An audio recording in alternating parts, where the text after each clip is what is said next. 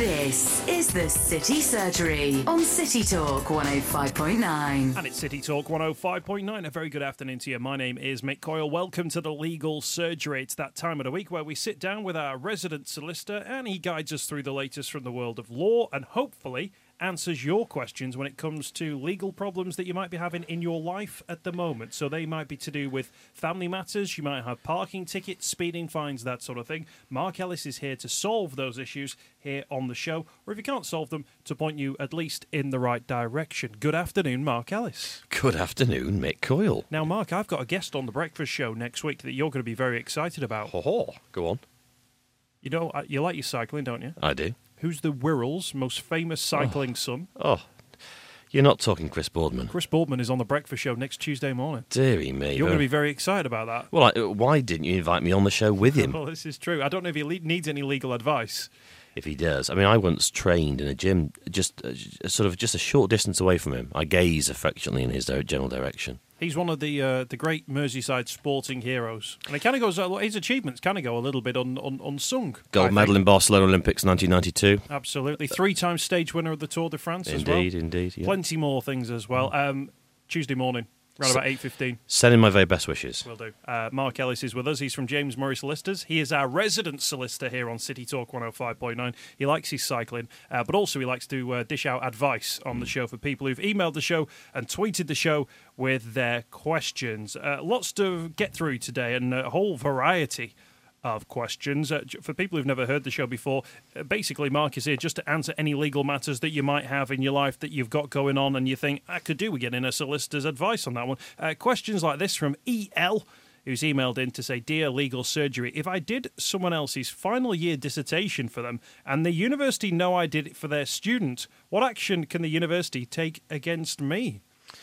Well, they may well. I mean, if you are a student as well, they could kick you out of the university, couldn't you? It's effectively plagiarism. You're using somebody else's work. You're passing something off as being somebody else's, and therefore they may well take action, internal action against you if they know it is you. You could be dragged before the board at the university and action taken. Exactly what, I don't know, but I would have thought that you could well be penalised if that is what you've done. It's fundamentally wrong to start drafting other people's dissertations and submitting it on their behalf, pretending it is theirs. So you may well find, if they have evidence of doing that. I think I know of one other case previously that occurred, and the person in question was kicked out of the university and lost any chance of obtaining a degree. So it's pretty serious stuff, especially if you've been studying for years, only to lose your degree and your opportunity to sit your finals because you've been doing this sort of thing. It's wrong. I wonder whether or not, if you're doing a course which has sort of official national accreditation, so medical studies and things like that, there's an element of fraud or something like that. There is an element of fraud in it, Mick, as well. Yep, potentially you could be obtaining a pecuniary advantage by deception. You could, all sorts of things you could be doing. But yeah, absolutely, you could well find yourself in a police station having to answer questions. In a police station, right. And that starts with, if I did somebody else's final year dissertation and the university know that I did it for their student. There's a big if. There's a huge if. If is a massive word, isn't it? If you're considering doing it, your advice would be don't do it. Don't do it. E.L., thank you for your question. Now, this one came in. I wonder if you can help this one out. It's anonymous, and I've removed the name of the banking question, which was mentioned a couple of times on the email. Dear City Talk, I was having a cash card account in the bank, this bank. I go to the branch about 4 to 5 months ago to convert my account from a cash card to a current account plus, but they refused. That you can apply for a current account plus after 6 months. Now, when the time came to apply for the current account, they just closed my account, saying that you don't meet with our criteria. I was not using the cash card account because I needed a current account to use. They insulted me by closing my account without any reason. Can I sue the bank?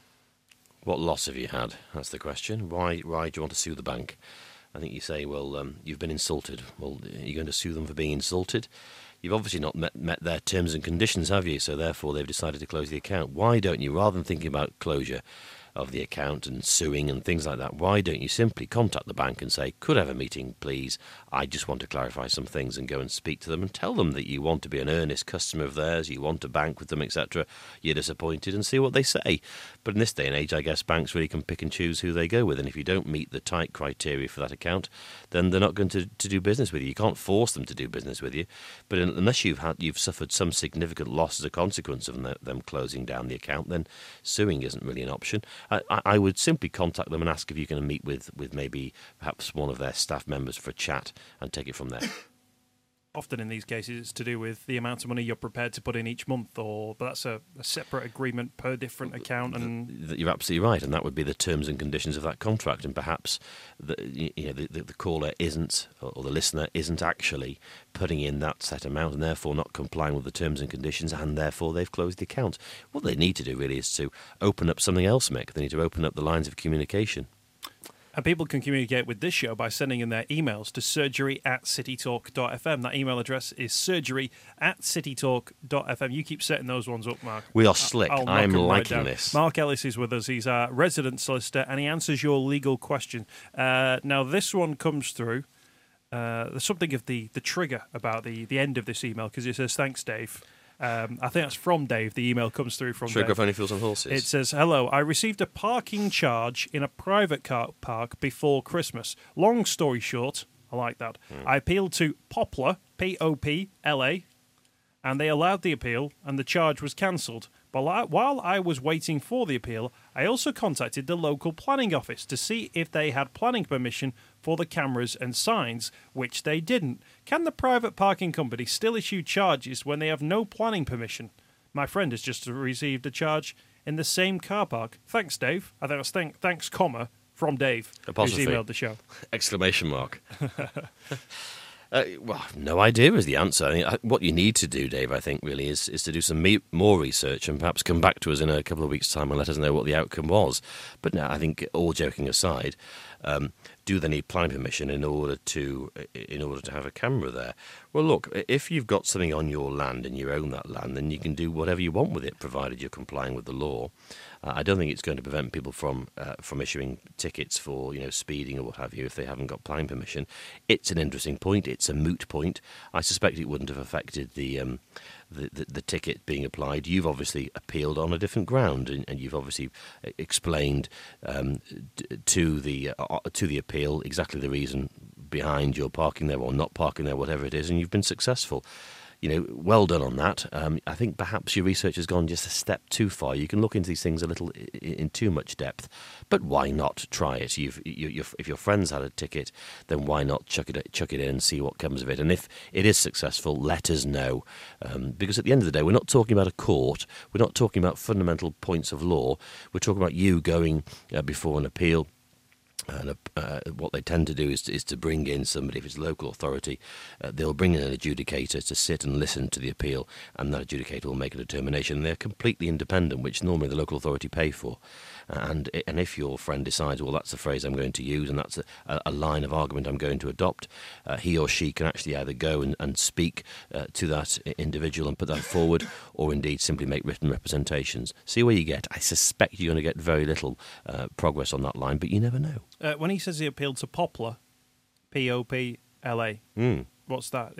Well, Dave's going to let us know what Poplar is, I think, in the next email he says, is he not? Ah, right. I'm sure we'll find out. Yeah. Dave, thank you for your email. Hope that answers your question. If you want to get back in touch with us, of course, the regular email address is surgery@citytalk.fm. That's surgery@citytalk.fm. Right, we'll try and get through as many questions as we can on the show, so let's crack straight on. This comes through from Chris from the Wirral. Dear City Talk, is it legal for a holiday apartment owner to show prospective buyers around the apartment while it is being rented and while the tenants are out?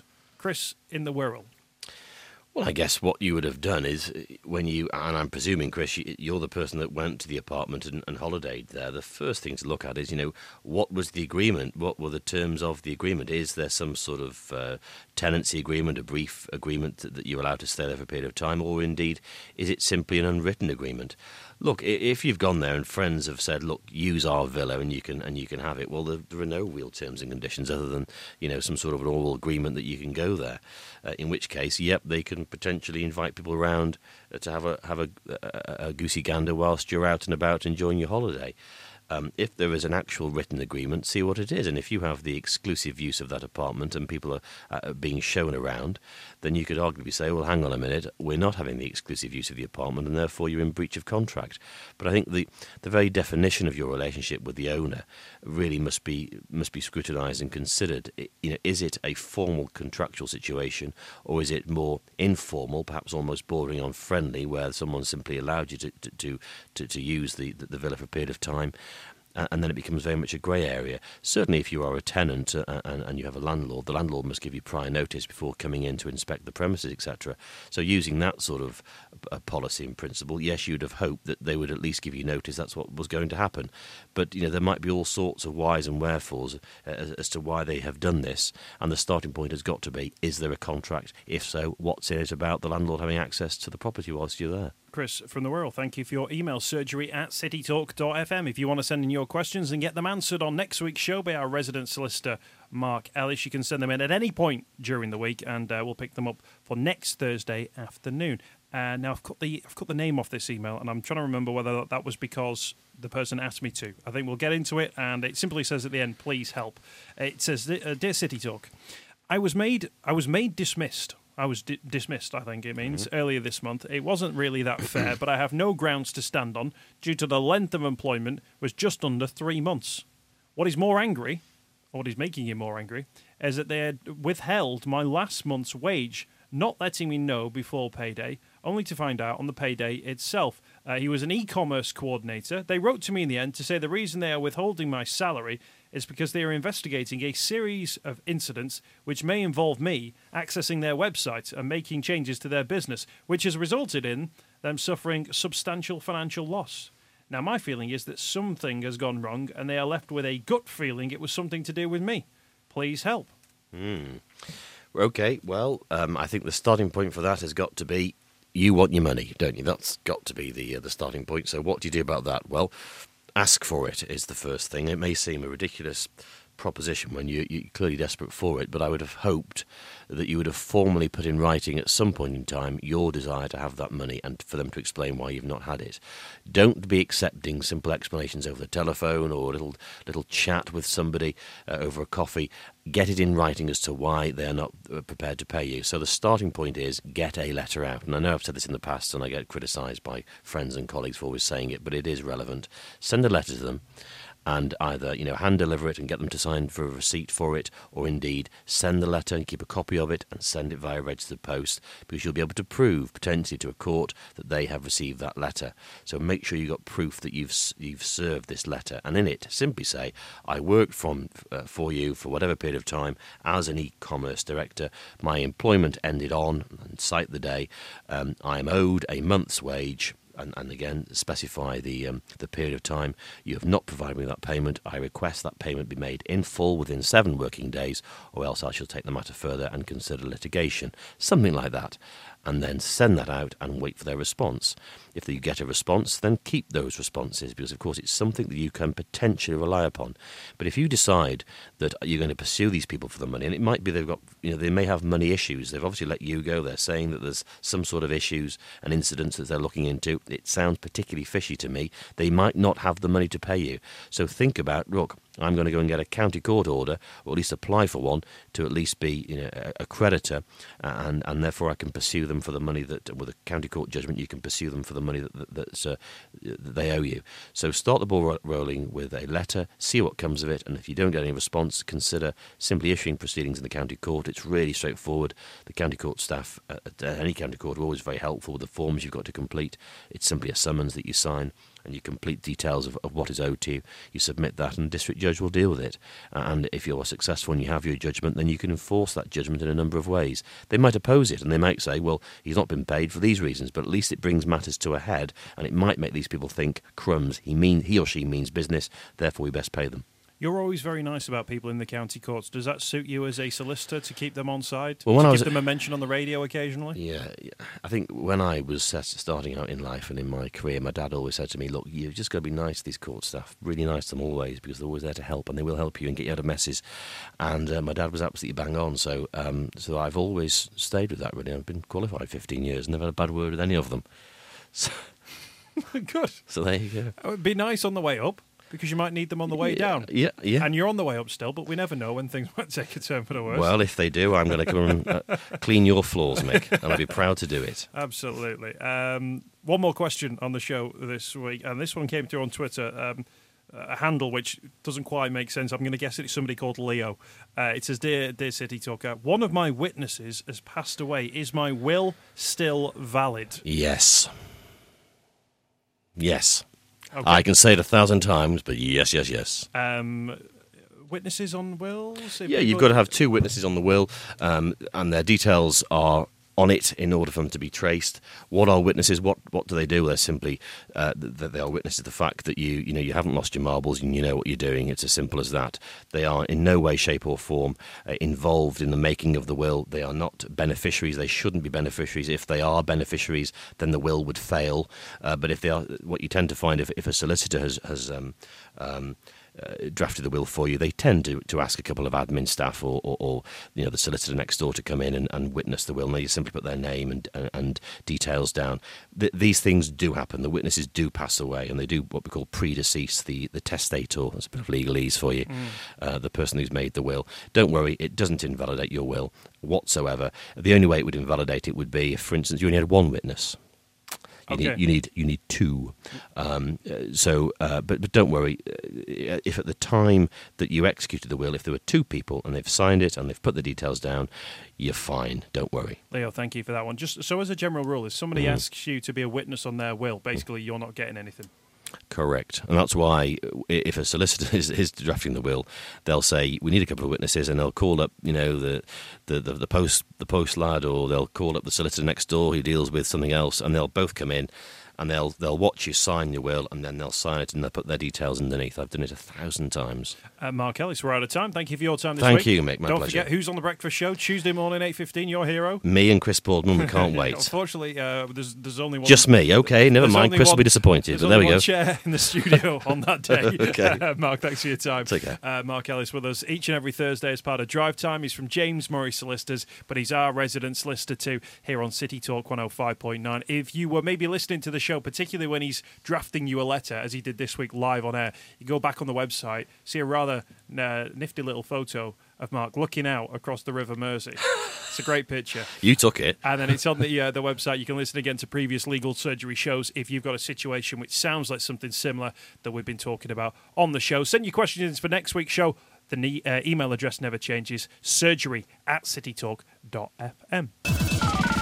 This is the City Surgery on City Talk 105.9.